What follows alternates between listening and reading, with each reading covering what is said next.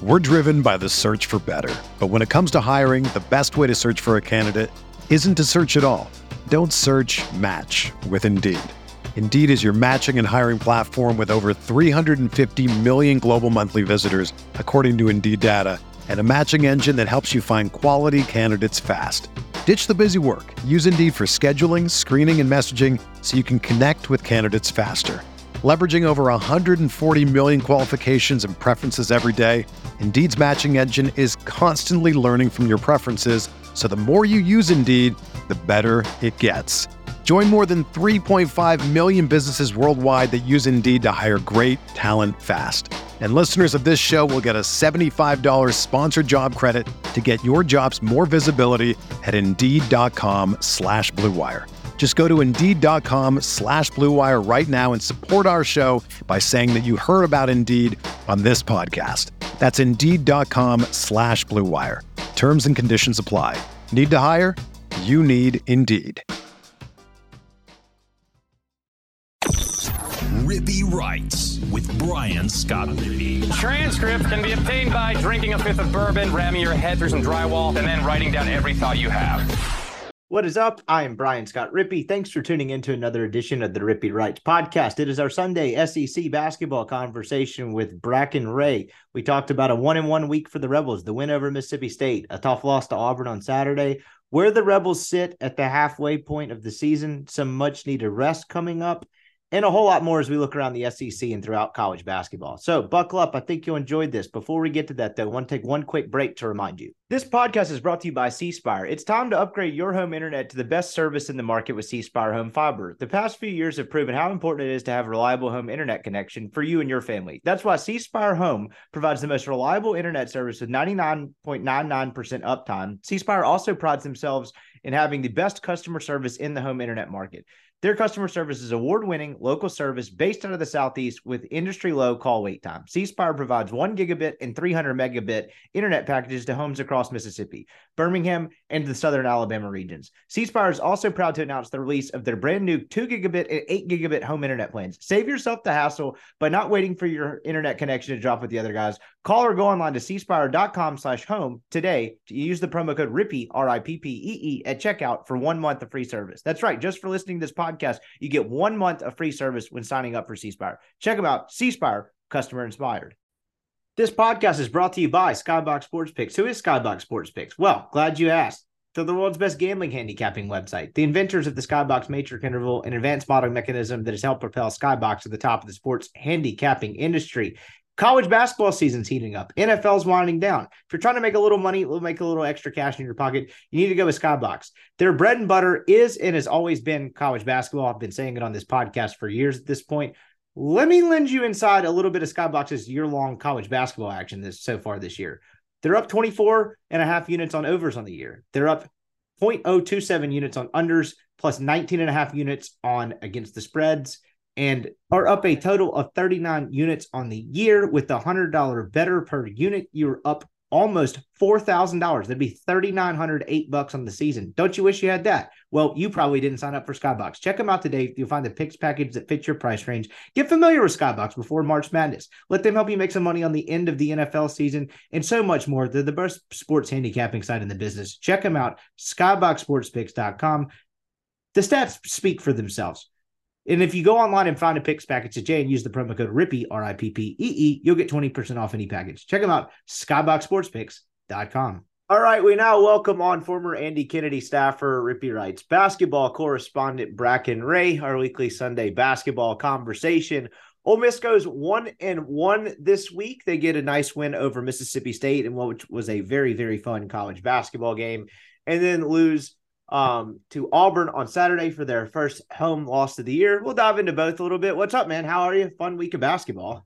Yeah, I'm good. 1-1 this week is what we said, last week when we were on the pod, is kind of what you at least need to get to do. And Ole Miss did it in 2 pretty emotional games. And I think that the story is probably less around the games and more about the, changing of the environment and landscape for the Ole Miss fan base over this week and all the good publicity they got. You would have liked to go 2-0. You played one really bad half out of 4. But overall, this is in the good column for Ole Miss this week. I agree. We can start there environment wise. I talked to Chase I was kind of in a weird spot podcast wise, and I talked to Chase like late on a Friday afternoon, and it was, night before the Auburn game. We were just kind of riffing about various topics. He had pinch hit and covered Tuesday's game for Neil, who's dealing with the surgery of some sort. But he was talking about like Saturday being maybe the best environment in Ole Miss basketball recent history, and we kind of went back and forth a little bit. Like, I don't want to discount Kermit's first year. That Tennessee and the Kentucky game in late February, where they kind of have like cemented their tournament bid had they won either of those games. Those were pretty electric, and I don't even know if it's worth comparing the two. I guess I bring that up just to say Tuesday and Saturday were the first time I've seen that building anywhere close to that level since that year. Yeah, absolutely. And I mean, it was repetitively done.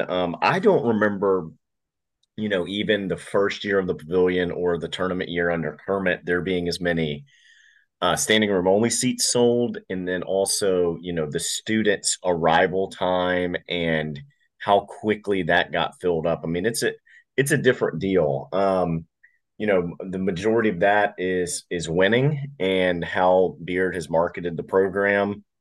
I haven't been to a home game yet this year, but it seems like, for these conference games, once you're in seat, it's a pretty good in arena environment as well.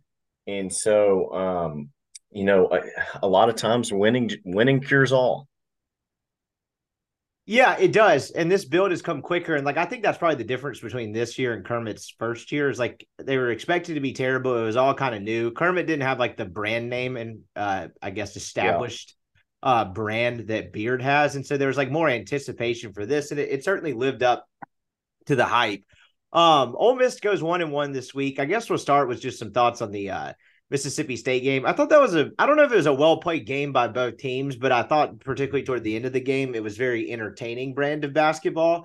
It just seemed like Ole Miss kind of rode the wave of being unconscious, hitting perimeter jump shots, and Mississippi State made enough self-inflicted errors to really not have enough in the second half to overcome the deficit they put themselves in. And that seems to be a little bit of a theme with them, but good on Ole Miss for capitalizing on it.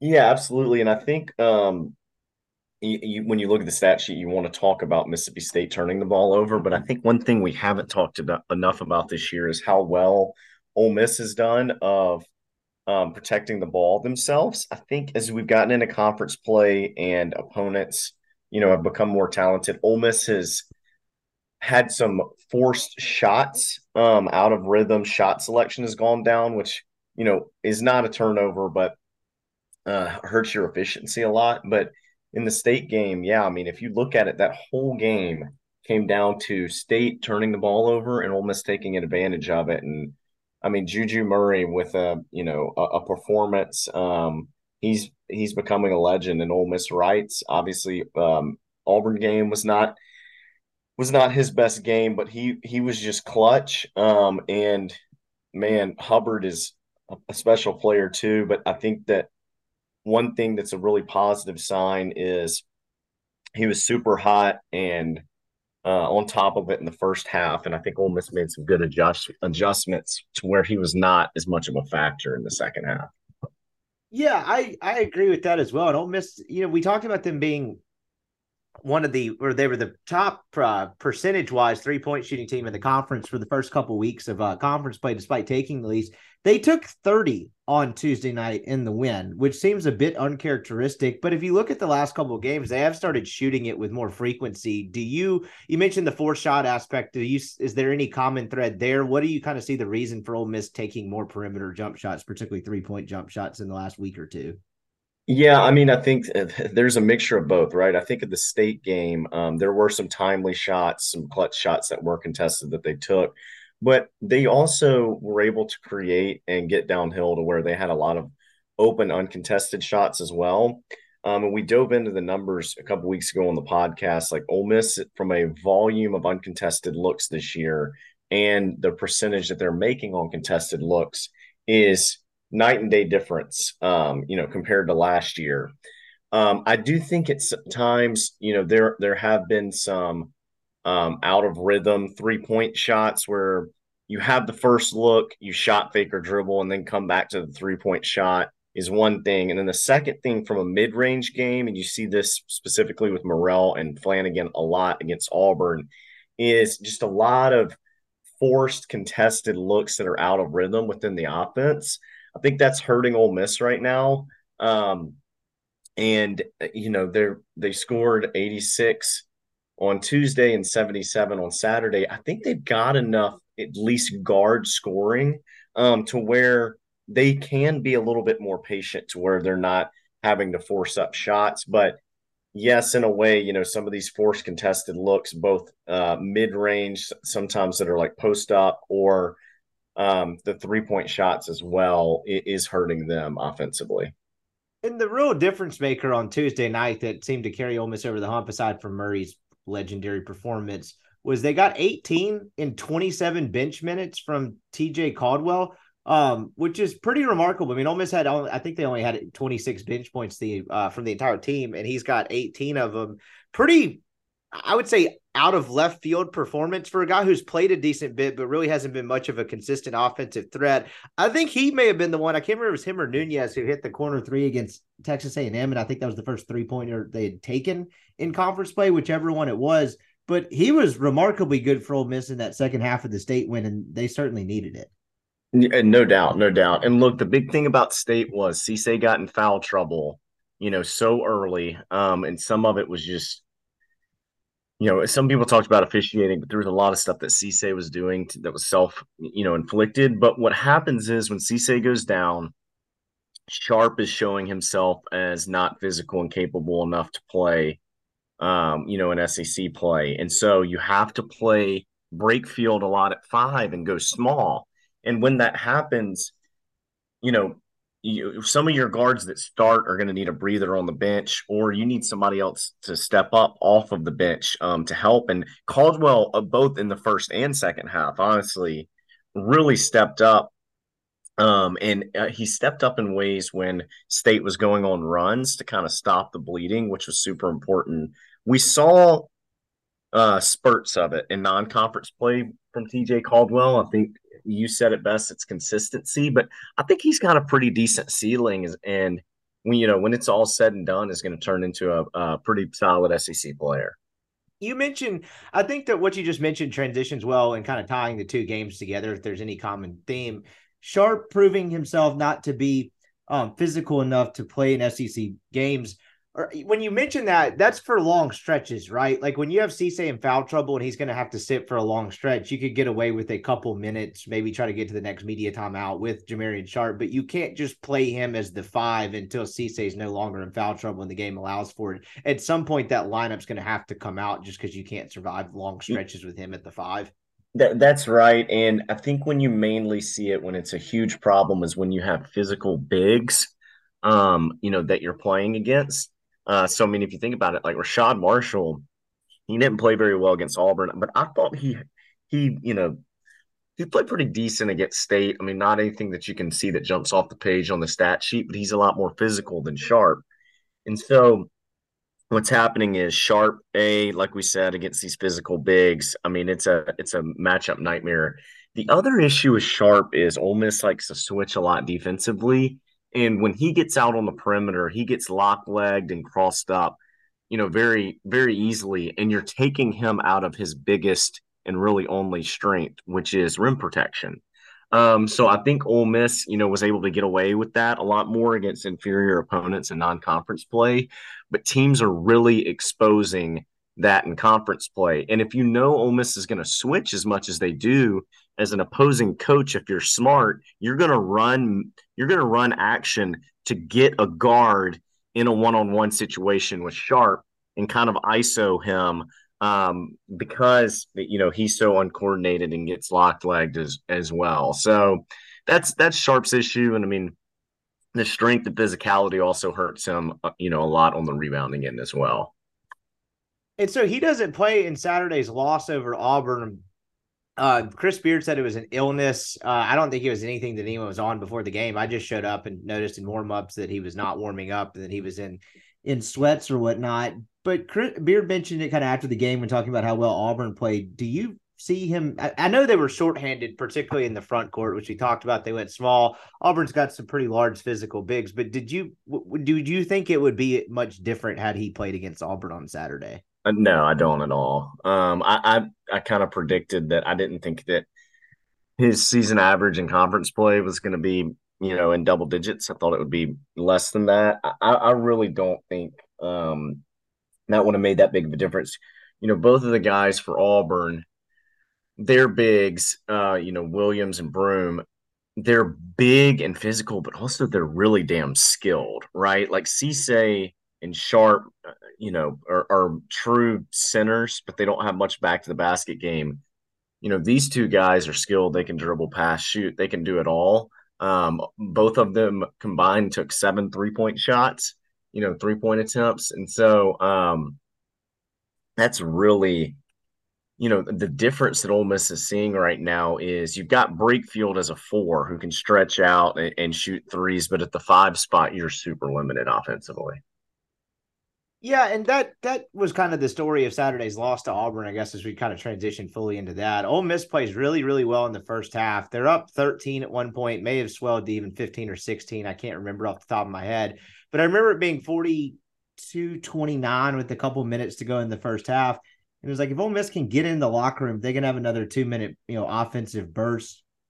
They'll really be in kind of a position to put Auburn away pretty early, but then those last couple of minutes, you have a turnover. Auburn hits a 3. They get a couple of buckets, and all of a sudden it's 44-35 at halftime. And I remember looking at Michael, who I was sitting next to. I was like, man, they played really, really well to be only up 9. And I know only up 9 is a bit of an oxymoron in its own right, but it just, for whatever reason, with as capable as Auburn is offensively, I was like, they would have done well to somehow manage to hang on to go up 15 points or so. Did you kind of feel the same way? Exactly. And I, watched the game with 10 or 15 people, and everybody was kind of saying the same thing that last, 2 minutes of the first half is like, man, really would have been nice to be up about 12 or 14 there. By no means is Auburn going to lay down and quit, but that's a big difference. And I think it was a little bit of a momentum swing, not in the fact that Auburn went into half with, more momentum than Ole Miss. Obviously down 9, you're not, but with that crowd, if you go into the half up 14 and, you make the last shot of the last possession, or you hold Auburn to a stop there to, go up 14. I mean, that place is still rocking. You're going in with a lot of momentum as well. So that stretch was super important and pivotal, and Ole Miss wasn't able to capitalize. No, they weren't. And Auburn shoots 13 at 34, just 37%. Or I don't know what that percentage is actually from the field, but 13 to 34 from the field in the first half. Broome gets in like a little bit of foul trouble late in the half to where he's only on the floor for 11 minutes. He did not score in the first half, had a couple rebounds and a couple assists. And then he was just the difference in the second half. He came out, was not in foul trouble for the majority of the second half. He got a third kind of early, and I was surprised that Ole Miss was not able to at least get him in more I would say, disadvantageous situations. I may have just made up a word there to try to get him his 4th. I know that's easier said than done than just say go at the guy. He's a hell of a defender too. But he was really the difference in the second half because he would catch the ball low enough to where it was just kind of over at the point. They tried Marshall on him for like 2 minutes and he just whipped him. I don't even actually know if he had touched him on that dunk, and they got him out. Ole Miss, long way of saying Ole Miss did not have an answer for him in the second half. Same with Baker Mazzara as well. Agreed. I thought in the same way that you did as well that offensively they were going to try to run some action at him to try to get him to pick up that 4th foul. One of his 3 fouls was probably kind of a 50-50, to be honest. And it may have been that third where I was like, oh, that was probably a win for Ole Miss there on the whistle. But, sometimes as a coach, you do try to run stuff like that and things get discombobulated. Execution's not great. But like I said, he is super skilled for his size, and Ole Miss hasn't seen a lot of that this year. There isn't a whole lot of that really at his level across the league as a whole. He's really unbelievable to watch. Do you remember him at all coming out of high school? I know this is a kid that spent 2 years at Morehead State, destroys that league, and then shows up at Auburn and doesn't really miss a beat. How common or uncommon is that of a recruiting story with a guy his frame? But he just kind of came in the SEC and just kept wrecking stuff. Yeah, exactly. I think you hit it best.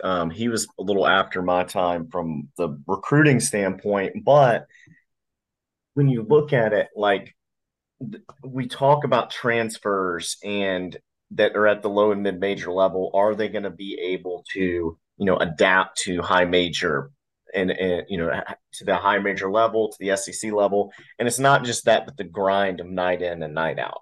A lot of these low to mid major teams, during non-conference play really good teams because of bye games. So they've seen it some, but it's that night in and night out. 18 games of SEC play.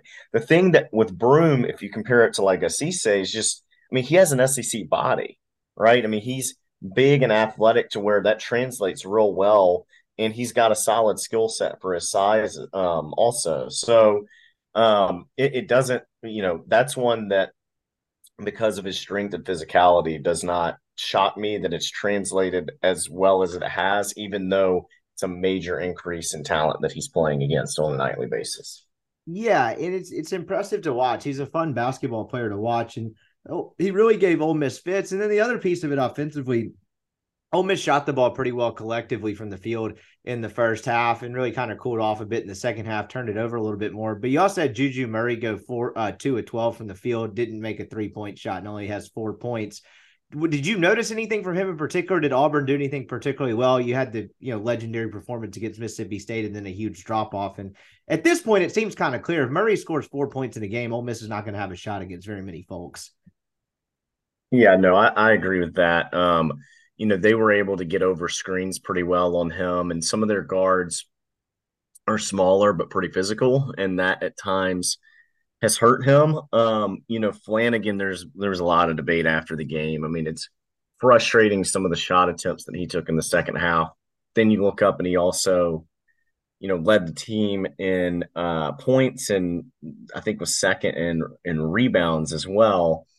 And, the thing for him is I think that's a pretty emotional game for him. I mean, obviously he played there. His dad was an assistant there. And, sometimes you want to be the hero, but, as a fifth year senior, they just got to get him back on track. And this group, look, I mean, offense points wise has been pretty good recently, but this group at times goes through stretches where they, force shots. And a lot of that, like we said earlier, is him and Morrell. If they can kind of take that away, I think it's going to be huge for them because at times when you force shots that are out of rhythm, it can lead to easy transition buckets. And now you look and that's a 4 or 5 point swing, really just off of one possession. And so as Ole Miss goes forward, you just hit the halfway mark in conference play. The second half of conference play, I think that that's really one thing that is low hanging fruit that they can work on is getting back to that shot selection and efficiency that they had really in like December of this year in non conference play. It's more noticeable, particularly ever since you started talking about it on the podcast, the lulls in the game that they go through where the ball gets stuck and then you end up, honestly, it seems like Flanagan more often than not taking some kind of contested mid-range shot. It seems like seemingly on the left side of the floor a lot of the time, at least from my vantage point. But you're right, he scores 20. I get it's an emotional game for him. It didn't feel like an efficient 20 at all. It seems like part of the package with him sometimes is just absorbing. Like, yes, he's going to have 2 or 3 possessions that really just piss you off if you have a rooting interest in the game. But also has been very important. I mean, I don't want to really like lose context to that as well. But you're right. I mean, there were some possessions with him in the second half that really hurt Ole Miss, particularly when that game got tight with about 9 minutes left and Auburn pulls away. But I mean, all that aside, at the end of the day, Auburn missed 8 shots in the second half. They were 22 of 30. That's good for a cool 73% from the field. That'll work in the second half. And they were just kind of too much for handle. And that's another for Ole Miss to handle. That's another piece of it, though. Auburn, a team that not a lot of high preseason was in terms of expectations. They look like one of the best teams in the country. I don't know if you agree with No that. doubt. Where do you kind of view them in the tier of college basketball now? Because that's another piece of this. They're really, really damn good. I mean, they honestly to me look like a 3 or 4 seed. Um, and the big thing is they out rebound Ole Miss by 16 last night. Beard called it out in the press conference after the game. We've talked about this for years now, but they are a lot better at Ole Miss at getting downhill and getting paint touches, and it was nonstop last night. And what happens with Ole Miss is at times when they're not able to get downhill, they do like their whoever is their 3-man, Morrell or Flanagan, kind of like to post ISO and do that, and it's not very efficient. So looking at the stats, hey, the first thing that jumps off, obviously, lose by 16 on the glass, story of the season. But then 3-point free throw percentage, is about the same for Ole Miss and Auburn, but the 2-point percentage is where Auburn did a lot better because they were able to get into the paint. And that's what Ole Miss has to work on. But look, at this point in the season, a little bit, you are who you are. And, Juju's able to get downhill, but outside of that, there's not a ton of wiggle from the rest of these guards. And so that's just something that Ole Miss, has to keep in mind going forward. We'll get back to Bracken in just 1 second, but before we do, I want to take one quick break to remind you. This podcast is also brought to you by LB's University Avenue there in Oxford. If you're a Rippee Writes subscriber, that's rippeewrites.substack.com. Get a free newsletter from me, plus discounted meats right now. If you're a Rippee Writes subscriber, just go and show Greg proof of subscription. You get 3 6-ounce bacon wrap fillets for $20. If it's a $40 valuation, you're getting there for $20. Just show him proof of subscription. He'll get you all set up. Then go find your own favorites. It's the best butcher shop in the world. All kinds of delicious cuts and meats. Go to LB's this holiday season. It will make everything in your house better. People will be like, where the hell did you get this awesome stuff? Like LB's University Avenue in Oxford. It is a crown jewel of the South, a crown jewel of Oxford. Check them out today. LB's University Avenue. This podcast is now brought to you by MC Speech Therapy. Has your child been diagnosed with autism spectrum disorder or another developmental disorder? MC Speech Therapy offers private speech therapy from the comfort of your own home. Other centers may leave you, as the parent, sitting in the waiting room. MC Speech Therapy enables parents to make every moment with their child therapeutic. Using a relationship-based framework, MC Speech Therapy can help your child engage, relate, and communicate. Mary Claire Boudreau's doctorate-level expertise and passion in helping children with communication difficulties offers articulation and language therapy, parent training, is licensed to do virtual therapy across the state of Mississippi. With MC Speech Therapy, you and your family will gain a better understanding of your child while cultivating stronger relationships. For service today, call 903-824-8575 or email her at maryclaire@mcspeechtherapy.net. That is MaryClaire at mcspeechtherapy.net. All right, back to Bracken. 2 things that stuck out from each coach's press conference on Saturday. Beard blamed the conditioning a lot. He said he mentioned multiple times that he thought Auburn was the better conditioned team. I get Ole Miss is a little bit shorthanded on the bench with not having Sharp, but nothing too crazy. What did you make of that? Because I don't really know how you fix like conditioning at this point in the year, but he talked about physical fatigue leading to mental lapses and them not being mentally tough. Yeah. And that transition to one another. Did you take anything away from that? I've never heard a coach often mention that in a February basketball game.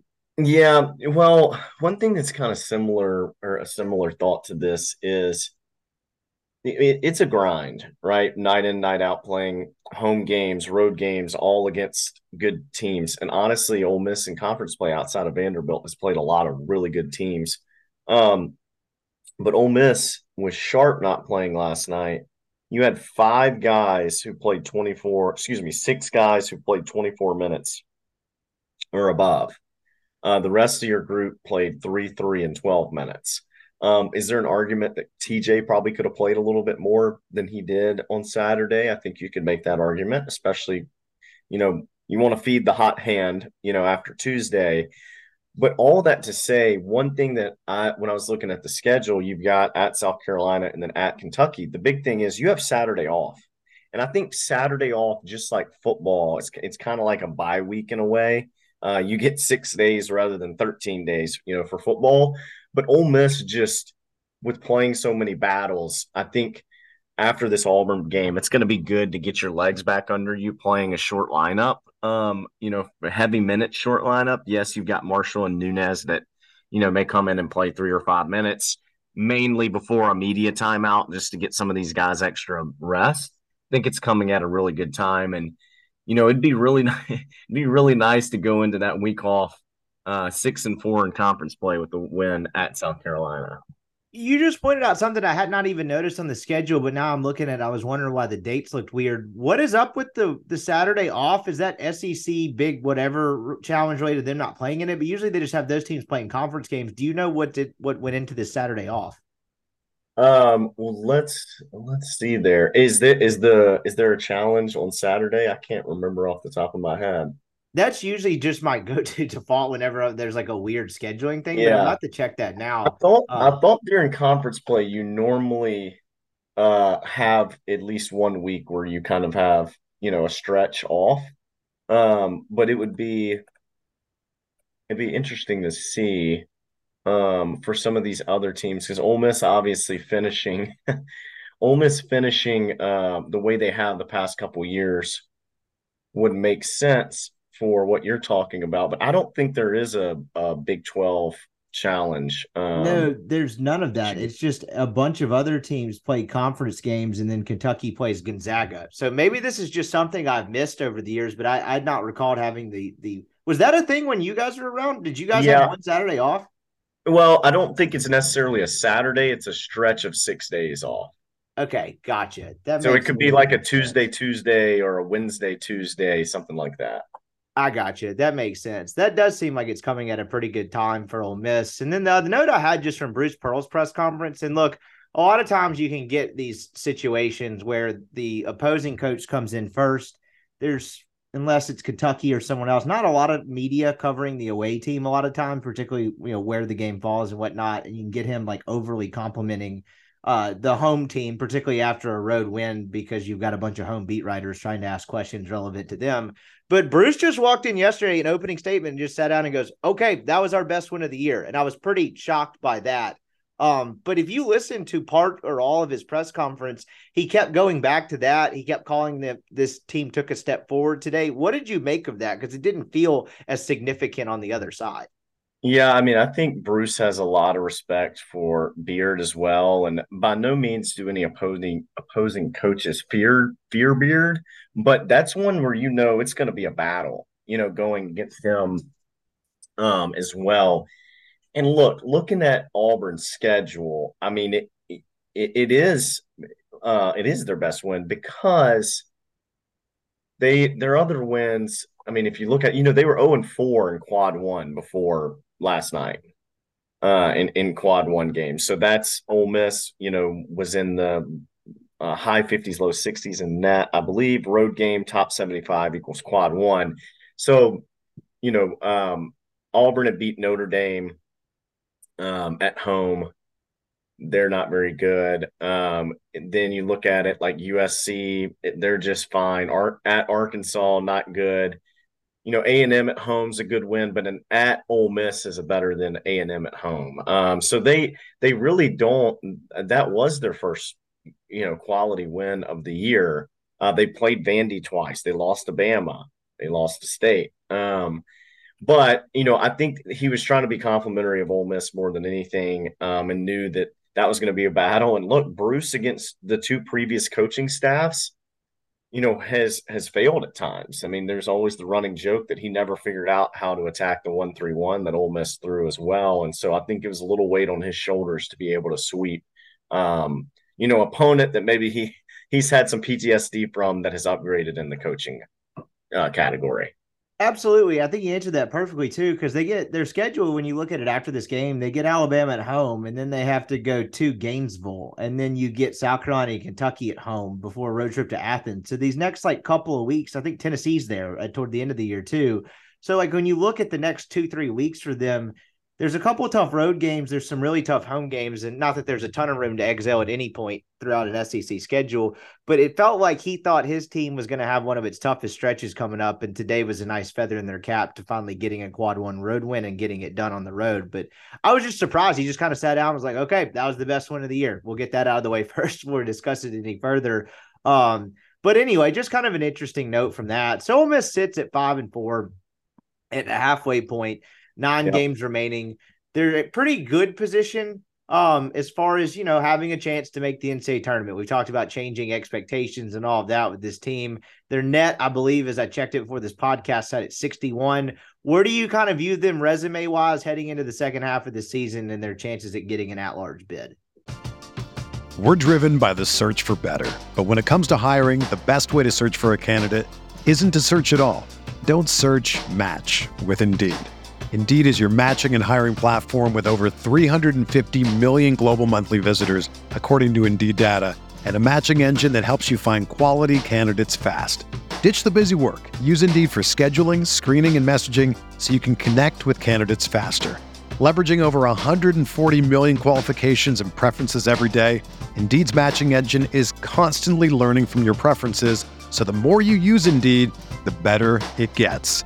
Join more than 3.5 million businesses worldwide that use Indeed to hire great talent fast. And listeners of this show will get a $75 sponsored job credit to get your jobs more visibility at Indeed.com/Blue Wire. Just go to Indeed.com/Blue Wire right now and support our show by saying that you heard about Indeed on this podcast. That's Indeed.com/Blue Wire. Terms and conditions apply. Need to hire? You need Indeed. Hey, it's Kaylee Cuoco for Priceline. Ready to go to your happy place for a happy price? Well, why didn't you say so? Just download the Priceline app right now and save up to 60% on hotels. So whether it's Cousin Kevin's Kazoo Concert in Kansas City, go Kevin, or Becky's Bachelorette Bash in Bermuda, you never have to miss a trip ever again. So download the Priceline app today. Your savings are waiting. Go to your happy place for a happy price. Go to your happy price, Priceline. Yeah, I mean, look, I think that, if you would have taken 18-4, 5-4, you're kind of where you need to be. Like we said before last week, hey, go 1-1 this week. You'd like to go 1-1 this week as well. It's going to be tough. Rupp Arena, South Carolina hasn't done a whole lot of losing this year. One of the biggest surprise stories in college basketball, in my opinion. I was dead wrong on Lamont. I kind of thought that going into year two, it's kind of the Chad Morris thing. Like, if your year one is that bad, it's kind of hard at times to do the year two with how much pressure there is now compared to 10, 20 years ago, from a head coach standpoint, and your leash is so small. But he's done a really good job. And so for Ole Miss, the big thing about going 1-1 this week is you'll start noticing in net, if you go 1-1, let's say you beat South Carolina, you're going to increase, maybe 5 or 7 spots in the net, but you could go lose at Kentucky and not move any in the net, right? Because your strength of schedule is increasing so much. So the big thing for Ole Miss, if you can finish the back half 5-4 or 6-3, well, your strength of schedule and, the resume in general of the teams that you've played has increased drastically because your non-conference was so weak, that you're going to be in really good position. I still think, 10 with the SEC tournament, I think, is the number. That's what I have in my head. And don't lose to Missouri. Don't lose to Missouri. We said it earlier this year. Hey, you can't lose to Vanderbilt. You for sure as hell, thank God, didn't lose to Detroit Mercy, right? I mean, that just changes the whole outlook of the season.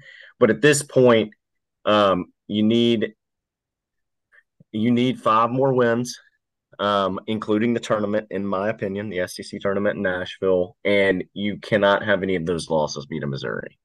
I was about to say, so you mentioned the 5 more win. The other way to look at it, too, they get Missouri twice in the schedule. 2 of those seemingly their best opportunities out of those 5 wins to get there. Like the way you put it, have to be Missouri. When you look at something like that, and you mentioned the strength of schedule solidifying so much, when you're in a stretch like this and you're a team on the bubble like Ole Miss, this is probably a silly question, but would you rather have Missouri twice like they have on there, or have them once and a better team on there for the second slot? Yeah, I mean, it's a great question.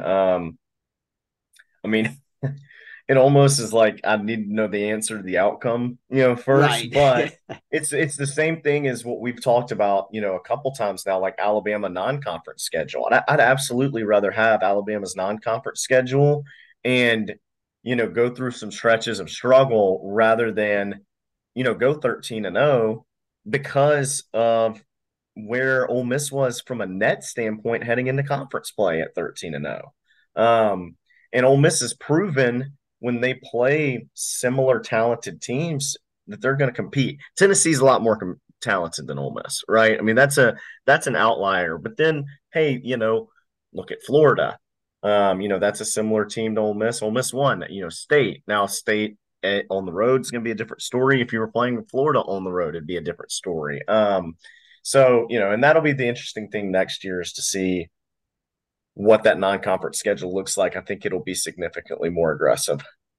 Yeah, I think so too. But when you inherit when you're in year one, and we've probably talked about this before with Beard, there's how much of that can you control? Like it wasn't that aggressive this year, but I feel like when you take a job like that, is all of that still within your control, or is some of that out of your hands?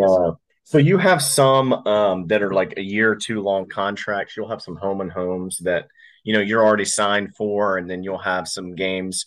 Like some of these teams you buy, like a Bryant, that's already set in stone. And a lot of people were like, well, why can't you just change it? You would have to buy the team out of that game. So now you're talking about spending $100,000 to buy the team out of that game. 75 to 85% of these teams' non-conference schedules when Beard, got to Ole Miss were probably already solidified. And you're just doing the best that you can at that point. But I do think that, like we said, hey, he could only control a little bit. He got that Cal game, neutral site. Not that they're good, but that is a power 5, power 6 team. And so going into next year, I mean, I'm sure they've already got some stuff in the works that, we don't even know about for their November and December slate.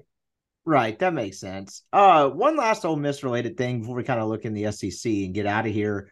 I know I've asked this question a couple of different times, but Brandon Murray hit a couple of shots early in the Ole Miss game. Looked like he might have been getting in rhythm. He hit a couple of 3-pointers and then just kind of fades for a bit. The last 2 games he's played, I think, around the 24-minute mark for each of those games. I'll have to go back and look at the state stat a second time. But for a guy that was big news when he got eligible, we keep talking about him fitting in. Has there been any change there? How do you kind of view what he is to this team now that we have a larger sample size? No, it's I think the past couple games he's played well. He's rebounded, right? And so when you can get a guy who probably thought he was going to come in and be a day one starter, obviously you have the eligibility thing, but to come in and do something that's not scoring related, I think is great. If you look at him and his stops at LSU and Georgetown, he was a little bit more of a volume guy inefficiently.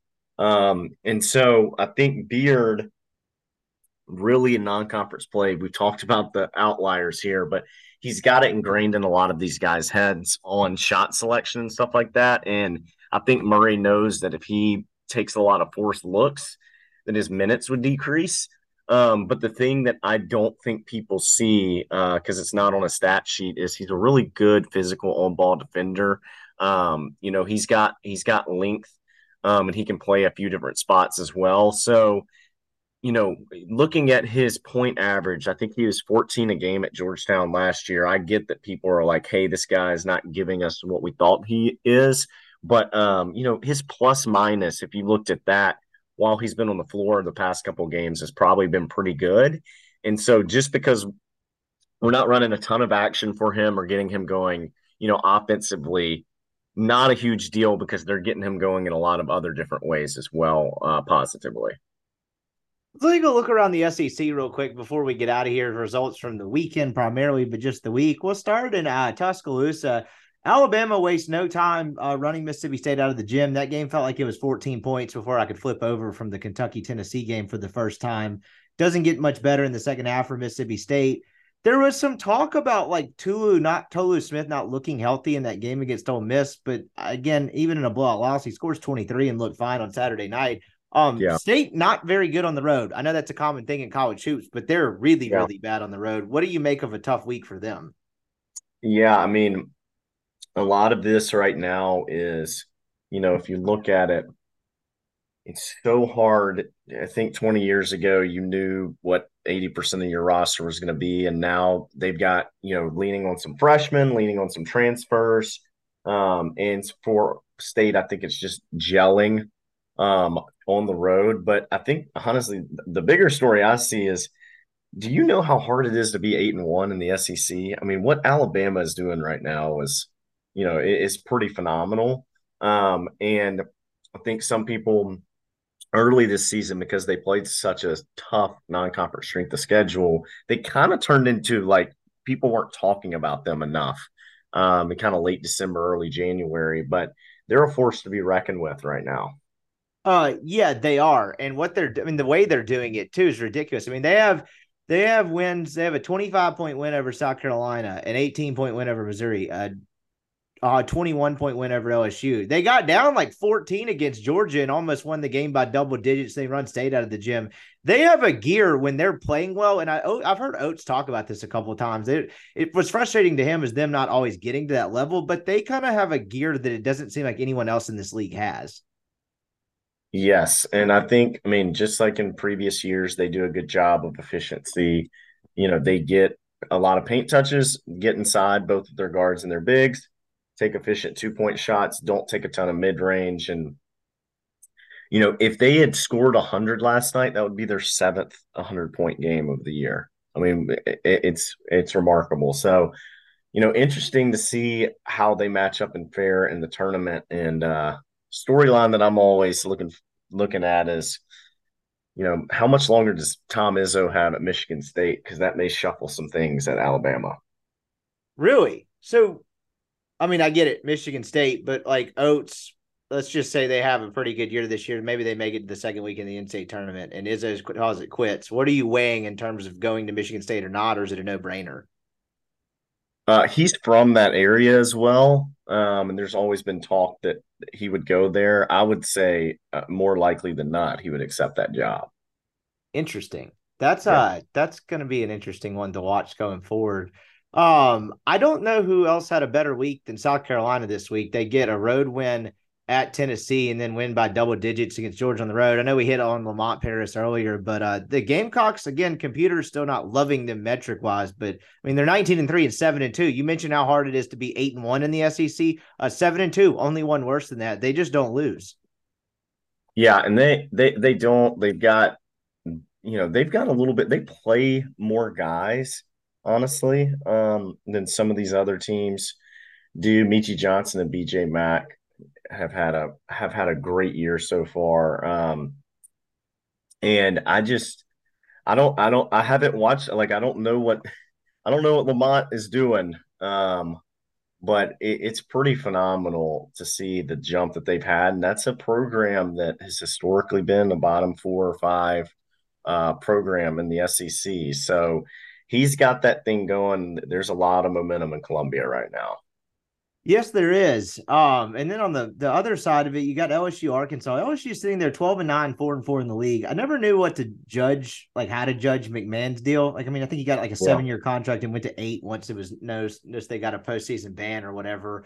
They're 4-4. I couldn't even tell when Ole Miss played. It was like, are these guys any good? What do you kind of make of LSU? Yeah, they did give him that long contract because of the probation after Wade. It's like hard to judge. It's like he's one of these guys where you can't really say that he's done a bad job in his 2 years there, but you can't say he's done a good job as well.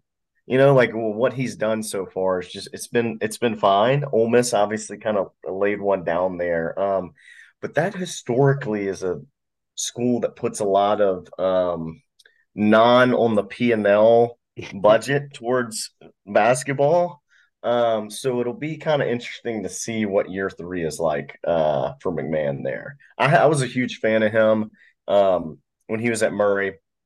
Obviously, John Morant, Shaq Buchanan. And then, after year 4 of Kermit, there was a little talk, rumblings, more probably Twitter message board than anything, that Kermit may not get a year 5. So we're speaking 2 years ago. And I thought that was somebody that Ole Miss should go after aggressively. I am not super impressed with the staff that he's put together. And to be honest, that is always my fear with some of these low to mid-major guys, is the connections that they have and the staffs that they're able to put together.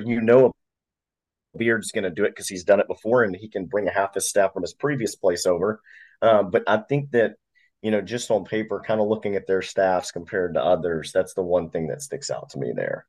Not much to say about Arkansas. They played well in the midweek and played one of their best games of the year and just destroy Missouri. And then they get run out of the gym in the first 12 minutes of this game. That just seems like a lost year from us. I mean, that a lot going on there, right? Triangles and such, not talking about the triangle offense either, but just that's just one there. I don't see them turning this around at this point with the personnel they have left. Agreed. I mean, and like I said, every good coach has had years like that. I mean, Roy had one, Coach K had one. You're going to have some years like that. Muss has proven that he can coach. He's been an NBA coach. He did good things at Nevada, Arkansas. He's an assistant at LSU for a point in time. And so it's frustrating as a fan because you're so in the moment to think, hey, bigger picture, he could completely turn a roster over to where it's a Sweet 16 caliber roster, this off season. But I know that's not the way they think in Fayetteville. Florida loses on the road by 1 at A&M. Gus is, I was about to say Gus. I don't know where my mind went on that. What do you make of the job Golden's done at Florida so far? They're 15-7, 5-4, kind of been up and down for them so far in SEC play. But what do you make of the job he's done? Because he got there the same year as Jans did, and I was always kind of interested to see who would have success quicker. Yeah, and Golden's pretty young. I mean, I think, look, for Golden, it's going to be a lot easier to judge that at the end of the season this season because they still have tournament, hopes in sight, right? You probably were able to see it earlier today. I would imagine they're in like the high 40s in the net. They were somewhere in the 40s, if I'm not mistaken. I think I actually have the tab up somewhere, but 45, 47-ish. Yeah, so they've still, they still can accomplish a lot of things. I think for him, they're 5-4 in the SEC, like you said, and for him getting to the tournament this year would be huge, and just see what happens once you get there. What's so interesting is that used to be considered the best job outside of Kentucky in the SEC, especially after the national champion run that Billy Donovan had. So for him, it's kind of like, hey, what are expectations now? Whitey. If you look at Ole Miss would have taken what Mike White did at Florida at Ole Miss in a heartbeat, right? That kind of wasn't enough for them. And part of it's, there's some pressure there for why he went to Georgia.